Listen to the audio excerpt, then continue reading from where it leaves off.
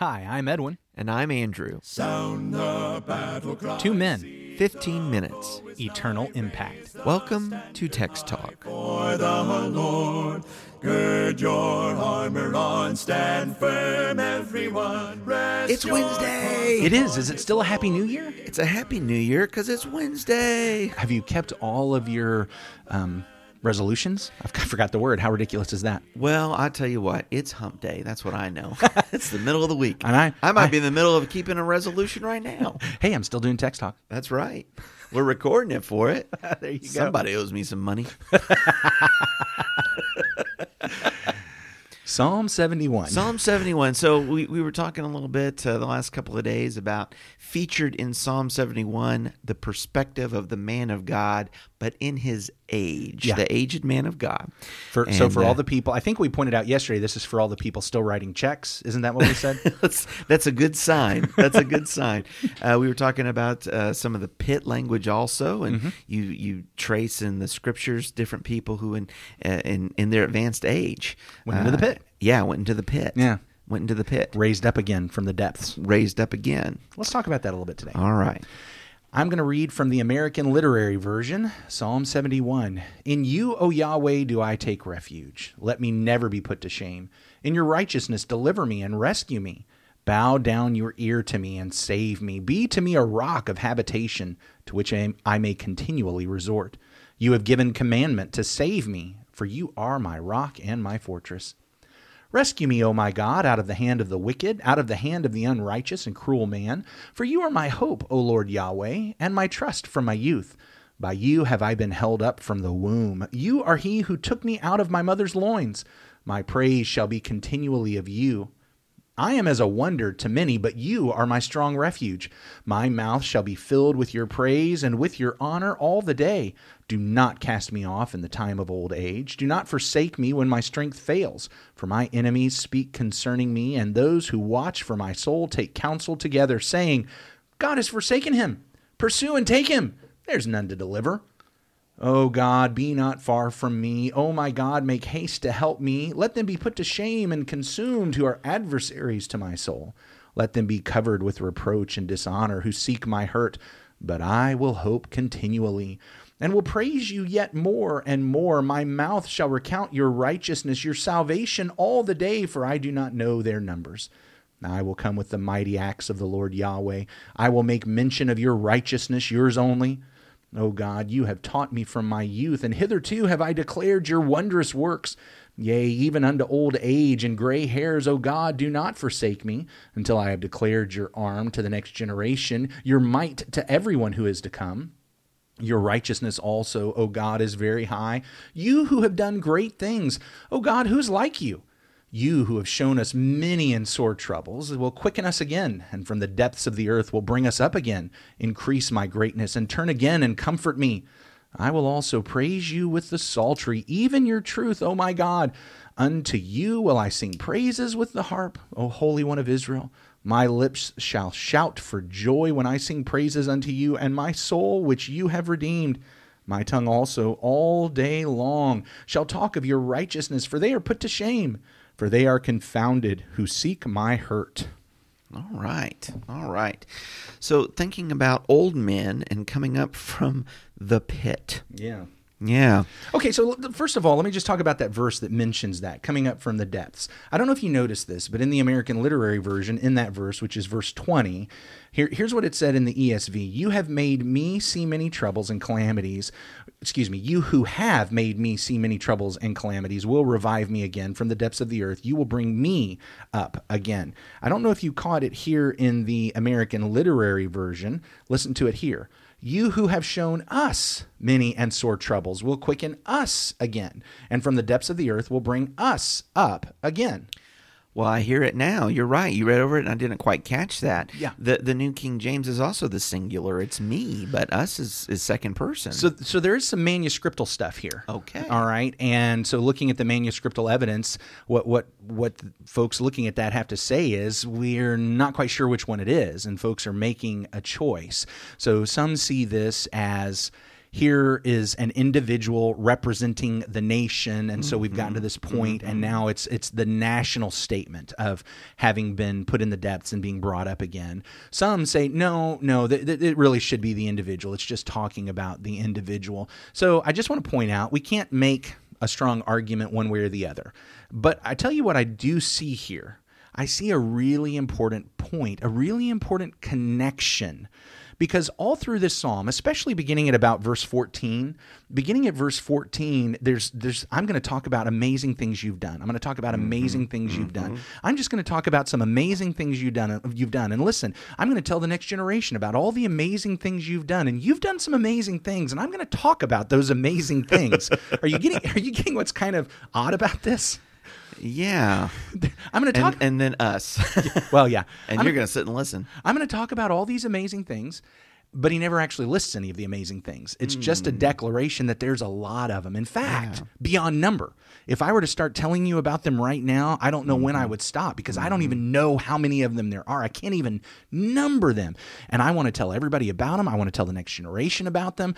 I'm just going to tell. But he doesn't actually list any of them here unless in this verse we recognize a connection, an anchor. And I think that's exactly what we're supposed to do. Is this a play on words here that you're going to throw an anchor into the depths on us? Yeah, I did that on purpose. Well, this is just brilliantly poetic on Text Talk today. Okay, so here's a question that the psalmist asks. God, who is like you? That, even though that's Verse 19. a fantastic question, it doesn't get asked just a whole lot throughout Scripture. There's a couple of other places. So we find it in Psalm 35 and verse 10, where there the psalmist says, when you've delivered me, here's what's going to happen. All my bones shall say, O Lord, who is like you, delivering the poor from him who is too strong for him, the poor and needy from him who robs him. But I think the more significant... Go ahead. Well, when you're talking about that, I think about in Deuteronomy, I believe it's Deuteronomy 4 in the giving of the law, he asked the people, who is like our God? Yes. Yeah, anyway. Yeah, there's some other places where, and who else has a God like our God? Ours, so Deuteronomy 4, as it's giving the law, it says, no other nation has a law like has a God like this. Right. And so in Deuteronomy 4, the really powerful thing with the Israelites is just that idea that, look, nobody else has this relationship with Yahweh, but even more than that, nobody else has this relationship with the God they're claiming. Yeah. We've got an amazingly powerful relationship with our God in this covenant that he's given us. That's what's happening in Deuteronomy 4. When you ask this question, who is our God or who is like our God, there's some great answers, isn't there? Yeah. I think this is taking us back to one of the places where this was importantly asked, and that's in Exodus chapter 15. Well, Exodus chapter 15 is also poetic language, isn't it? It's a It's another song. It's a song. In fact, it's the song that Moses and the Israelites sang after they went through the Red Sea, after they went through the depths. And then the waters come crashing down upon Pharaoh. Yes. And in Exodus chapter 15 and verse 11, listen to this. Who is like you, O Lord, among the gods? Who is like you, majestic in holiness, awesome in glorious deeds, doing wonders? So here we've got this psalm that's all about God, who is awesome in glorious deeds, who's doing wonders. And he just over and over again, I've been talking about them my whole life. I'm going to keep talking about them. Keep me alive so I can tell some more people about them. And he doesn't list any of them, except if we get to this passage and say, oh, it sounds a whole lot like that, doesn't it? I remember another time this question got asked. Yeah. Here's the anchor for the nation when they came through the waters. Now watch this. Here's what I'd like you to do. Have you? I think I saw you turn there to Exodus 15. Yes. Would you go ahead and read verse 5? Sure. Exodus 15 and verse number 5. The depths have covered them. They sank to the bottom like a stone. You know what? Go ahead and read verse 4 too, so we get who he's talking about. Who's talking about? Yeah, sorry. Who's the them? Yeah. Pharaoh's chariots and his army he has cast into the sea. His chosen captains also are drowned in the Red Sea. The depths have covered them. They sank to the bottom like a stone. So here's the contrast.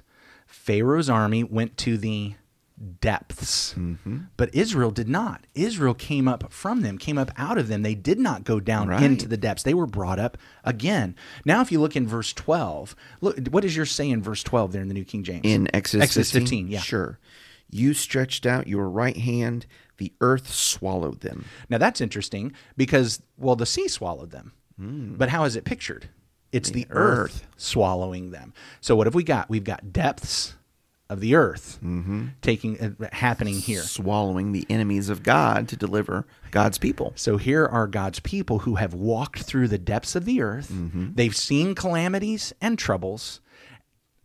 Shame, dishonor came upon them. With the slavery and the hardship in Egypt? Yeah, under Joseph, there was great honor. There was great glory. Yes. They're brought into the best of the land, but then a Pharaoh comes up that doesn't recognize Joseph. Brought them low, and they were crying out. They've been brought to shame, to dishonor. In fact, think about how this reflects on their God. Why would our God allow us to be these slaves in Egypt? But what he's done is he's delivered them. They've seen calamities and troubles, but now they have been brought up from the depths of the earth. They have been revived again. What is our psalmist doing? Our psalmist is saying, you know what? I'm in another place like Israel at the Red Sea. Yeah. And I have enemies around that want me to be ashamed. I have enemies that are attacking, that want the glory and the honor to be stripped away. They're really coming against you, Lord, because if I am shamed, you are shamed. And so deliver just like you did before. To add a layer here to this callback to the parting of the Red Sea, Moses is 80 years old when he goes back and he leads the people through that. Yes. And that is not a spring chicken. And apologies to all our 80-year-old friends, but let's just say it, at 80 years old, that's aged. That is aged. And that goes right along with no retirement for the old men. Yeah. Here he is. And what is God doing? God is providing victory. He's providing glory. He's providing honor by bringing the people up from the depths of the earth while the enemies are being crushed under the depths of the earth, swallowed by the depths and swallowed by the earth. And we've got a beautiful picture. So I get it. There's no direct statement in Psalm 71 of the wonders of God, but what he's doing is reminding everyone who reads this of that very first wonder for the nation of Israel. And that's like the defining wonder for the nation of Israel. It's the beginning of their nation. It is the beginning. Yeah. And we've got the plagues, God's wonders in the plagues. We've got the Red Sea. And of course, this takes us to Mount Sinai and the shaking of the mountains, the fire and the smoke. This reminds us of all the victories that happened as they went through the wilderness. Yeah. Even though they refused to go into the promised land at that very beginning. In the wilderness, some of the battles they had, there were victories. We remember when Moses is holding up the staff and they win. But then, of course, once they go into the promised land. So all of that is, even though it's not explicitly stated, this is not one of the Psalms that lists all of those amazing works. It gives that call back that says, here's the foundation. For the original readers of this psalm, the highlight is, look, we are this people whom God brought up from the Red Sea. What do you think he's not going to take care of us now? I was just going to say, it is a powerful rhetorical device. Yeah. To put this in the psalm and to ask the question, oh God, who is like you, is inviting all of those singing, all those participants to consider that. Yes. And I believe rightly come to the conclusion you're highlighting. Yeah. There's no one like God. No one would surpass God for his mighty deeds. And just to put the pin in it, again, remember the Red Sea caps off the battle with the Egyptian gods, because that's what those plagues were. Those were battles, if you will, with the Egyptian gods as Their gods Yahweh could not deliver them from any of it. That's exactly right. But Yahweh, he brought that. So powerful. Who is like our God? No one. God alone is God. And he brings deliverance. He brought deliverance to Israel. He brought deliverance to David. He brought deliverance to whoever's writing this psalm. He will bring deliverance to us. Let's hang on to him. Amen. Thank you so much for joining us today. Rate, review, share this podcast with other people. Give us some feedback. You can always email us, texttalk@christiansmeethere.org, texttalk@christiansmeethere.org. Let's have a prayer.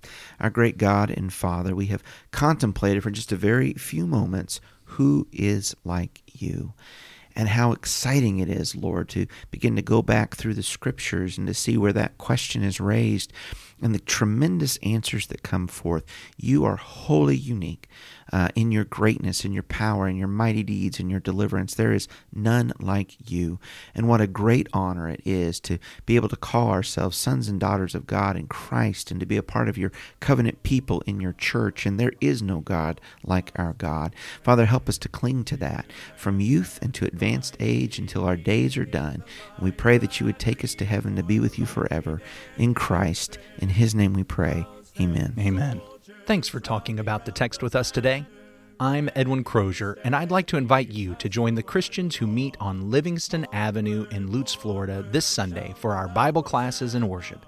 You can find out more at christiansmeethere.org. Check out our daily written devotional that goes along with today's episode. You can find a link for it in our show notes. Michael Eldridge sang all 4 parts of our theme song. You can get more from him at acapeldridge.com. Please remember to subscribe, rate, and review Text Talk in your favorite podcast app so others can find it and learn about it more easily. Have a fantastic day. Steady, pass the word along. Onward, forward, shout aloud, Hosanna. Christ is captain of the mighty throne.